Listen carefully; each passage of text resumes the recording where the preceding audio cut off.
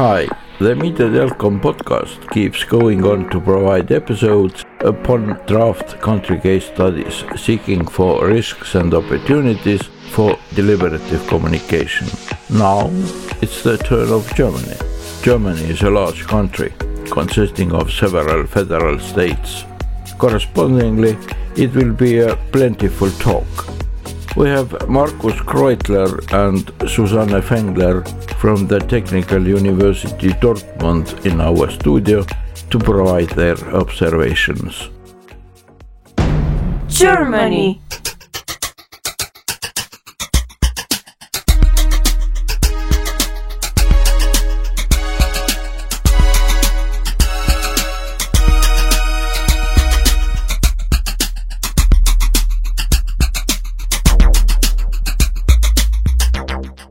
So, Media Delcom on the German case. And what we found while we were producing the case studies, that Germany is in many ways a balancing act.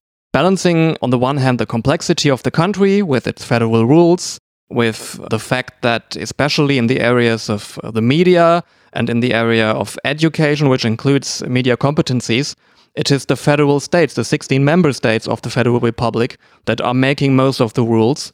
And then on the other hand, it was also a balancing act between optimist and pessimist views in a way.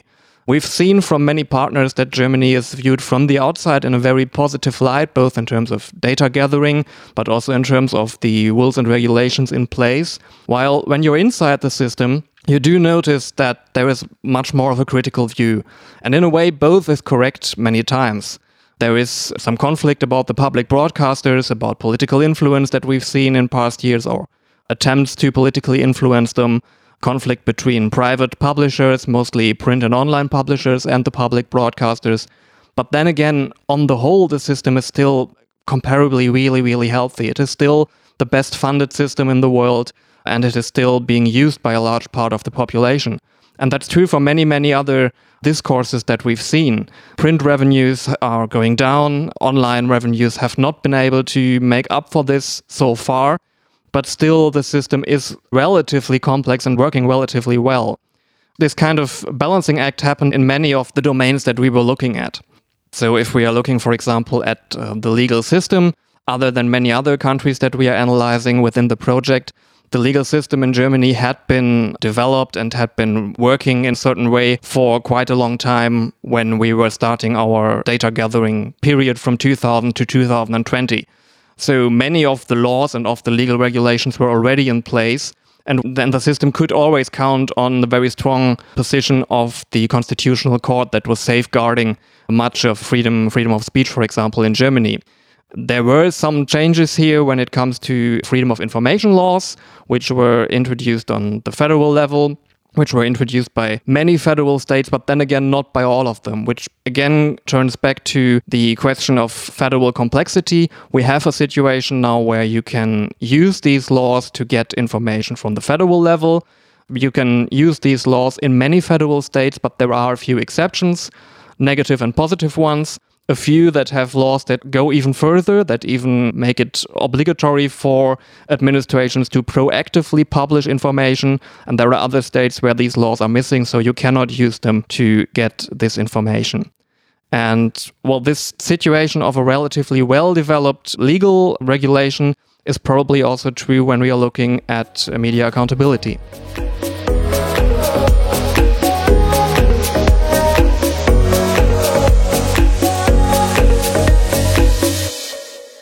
So there are also different layers in terms of media accountability if we look at the German case.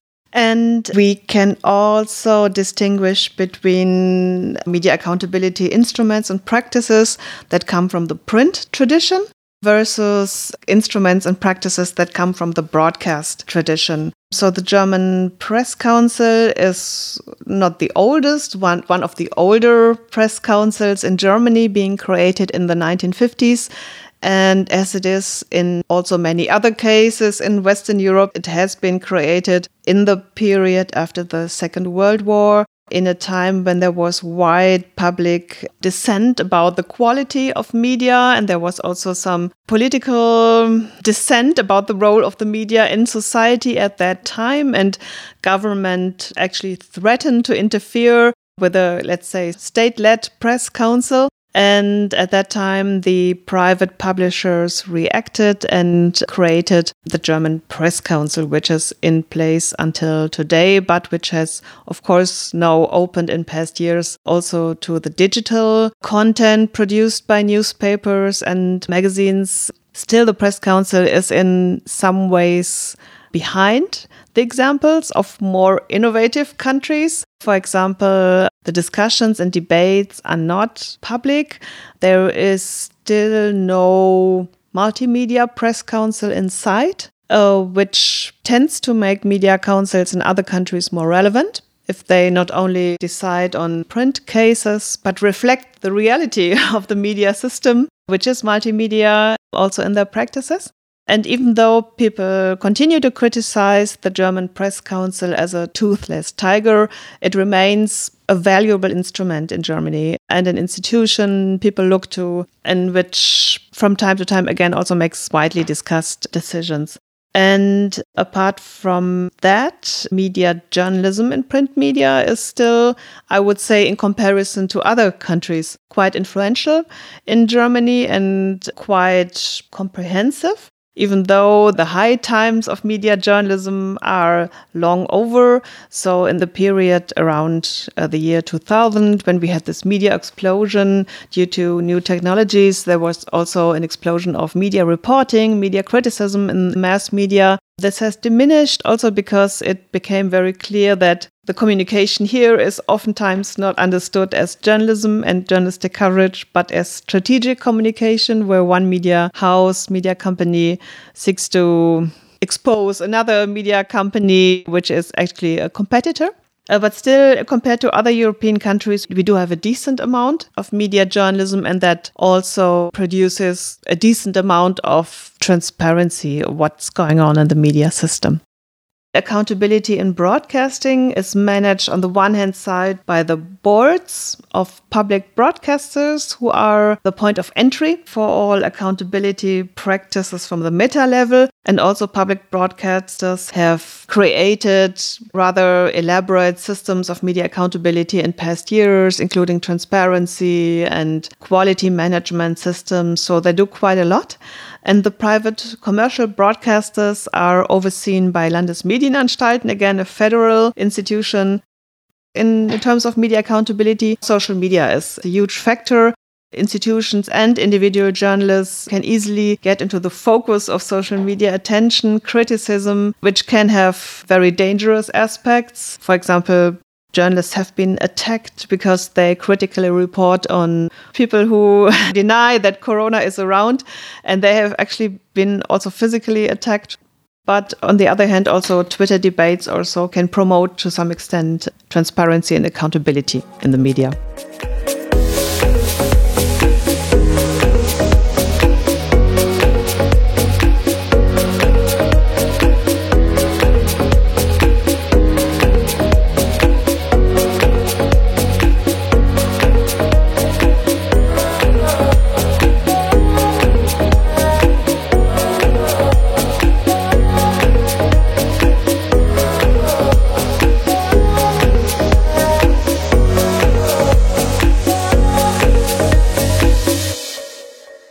So to have a look at journalism domain, we're just going to talk about one example here, and that's probably the print market and print concentration. And this is, again, a good example for balancing a rather optimist, the glass is half full, versus a rather pessimist view, the glass is half empty.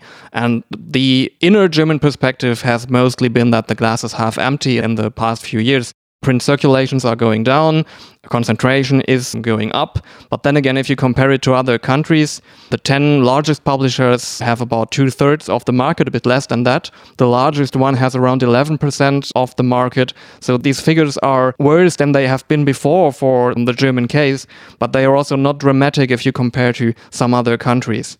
And one area of that market that is particularly important from the German perspective is really the regional and local markets, where we have seen a major shift over those 20 years that we are analyzing. 20 years ago, it was still something that was criticized when a county had only one regional or local newspaper. This was something that was looked upon as difficult for local political processes. Nowadays, this is more or less the norm. It has been before my personal time here, but what we are getting told time and again about Dortmund, the city where our institution is that one of the reasons that it was founded here, that journalism education was founded here in Dortmund, was that there were 3 local independent newspapers when the institute was founded. 20 years later, you can still get 3 different titles, but with the same local content. So this has changed, and this is seen as very, very critical. On the other hand, it is still absolutely the norm that you can get local journalism from a local newspaper. So in a way, it's again a question of balancing those views. And one chance that the German system probably has is that the monitoring capabilities of concentration and of the reach in the audience are relatively well developed.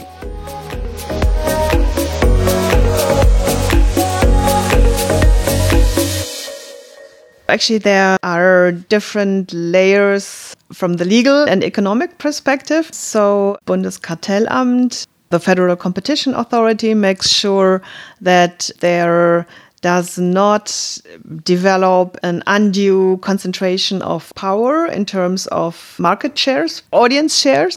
So if there is a merger planned, media companies have to present their case to Bundeskartellamt, and they have to check this case and will deny their consent if pluralism is endangered or could be endangered by the planned merger. And also there are other instruments which want to make sure that we don't have one media company dominating the media market. It's quite complex to explain, but the story behind it is actually that Axel Springer Verlag, Germany's biggest print publishing company, which is editing also Bild Zeitung, the tabloid Bild newspaper, has for a long time been considered too influential in Germany. And it seemed that if you want to govern successfully, you also have to deal with Bild Zeitung, because Bild was supposed to be a huge opinion leader, especially among less educated groups, more working class people. And that was the megaphone of those parts in society. But now with a technological change, also the role of Bild newspaper, of this tabloid, has declined in recent years. They still uphold a web presence, which is very popular. They also go into television. But in general, this strong influence of Bild newspaper has declined because there are now so many other free options to get information. So that was the idea behind. And also, I would say for a long time, it was an attempt to keep international investors out of the German media market. Nowadays, with all the changes in the media ecosystem in Germany, people are actually also quite glad for investors who want to invest in quality media. So here also the position has changed, and there is more openness towards international investors in media companies, as long as they make an effort to uphold pluralism in the media sector.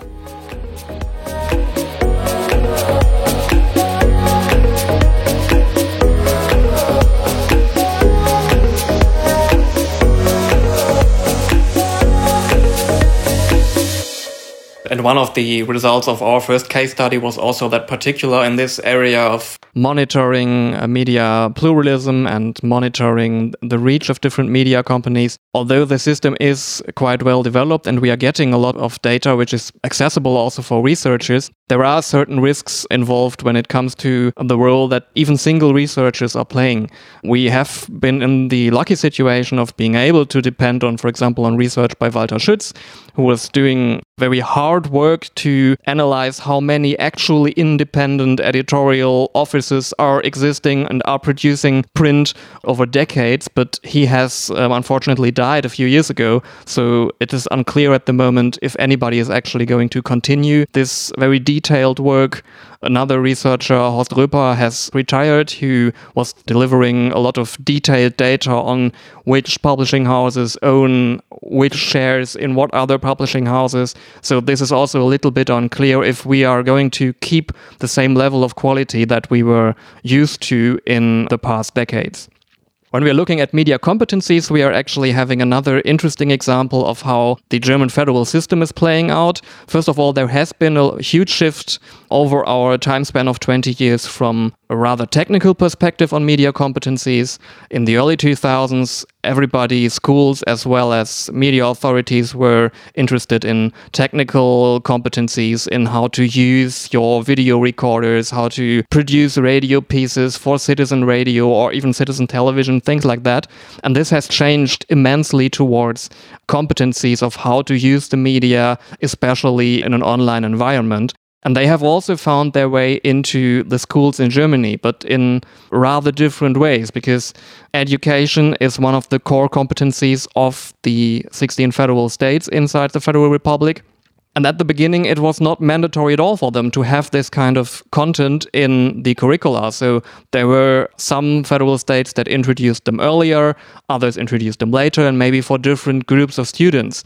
And it is only a relatively new development that there is a framework, something that the ministers of schools or culture, or however they are called in the different states, have agreed on, that fixes at least certain competencies that school students should have after leaving secondary education. But we are still having a very mixed picture where each and every one of the federal states has developed their own way of introducing that into school curricula. Looking at media usage, we've already touched upon the topic a little bit, but I think one very important trend that we've seen when producing the case studies was that we still have pretty significant differences between Western and Eastern Germany, and we still have pretty significant differences between Germans who do not have any migrational background and those who do. And these can be viewed upon critically in a way that we are not reaching the whole society for social deliberation. On the other hand, if you wanted to take a more optimist approach, these are a lot more discussed, and research as well as politics are a lot more aware of these differences than they probably were a few years ago. To give a global evaluation of the German case and of risks and opportunities in the German case, we think that when you are in a situation that can be evaluated as mostly favorable, at least in comparison to many other countries, you end up in a situation where you are mostly having risks. And these are risks of losing the good situation that you are in. So yes, if you compare the situation to other countries, we may have good data sources, we may have very well-established system when it comes to regulation, when it comes to safeguarding freedom of expression, freedom of information, things like that. When it comes to the situation of the public broadcasting system, for example, in Germany, which are clearly assets of the system. But then again, of course, when you are in the system and you're taking a critical view, you are seeing the risks involved that you could lose this. Germany.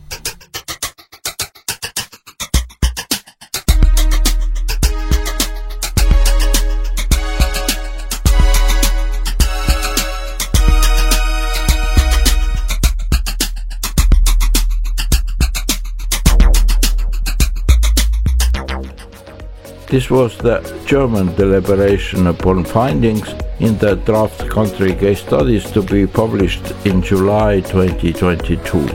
We shall carry on with country case study episodes in a week or so. I was Urmas Loit, the Media Delcom communication officer. Please tune in also to our next episode.